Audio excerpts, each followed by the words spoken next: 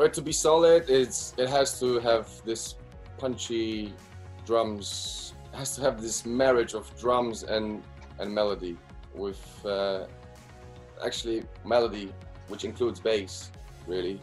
It's all about the drums, actually, which I discovered that some of my old tracks, they don't really do this, which I'm really working hard to fix all that these days, because I learn every day, and I see what's up, and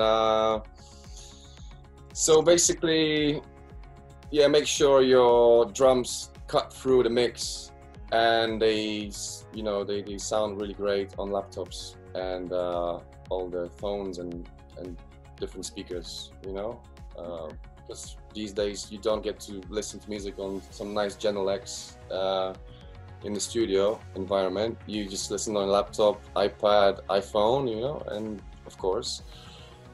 And you want to make sure, first of all, you want to make sure, or basically you can just start producing on your laptop, like I started doing this month.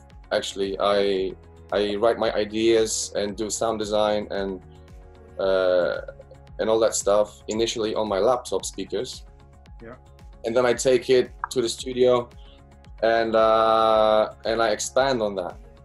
I have the initial idea, which sounds okay on laptop speakers, but then I can take it and fix the low end, marry the drums and the bass, and work, and then work upwards, from then.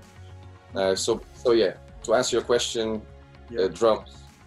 Interesting. If the tracks have drums, make them solid, first of all.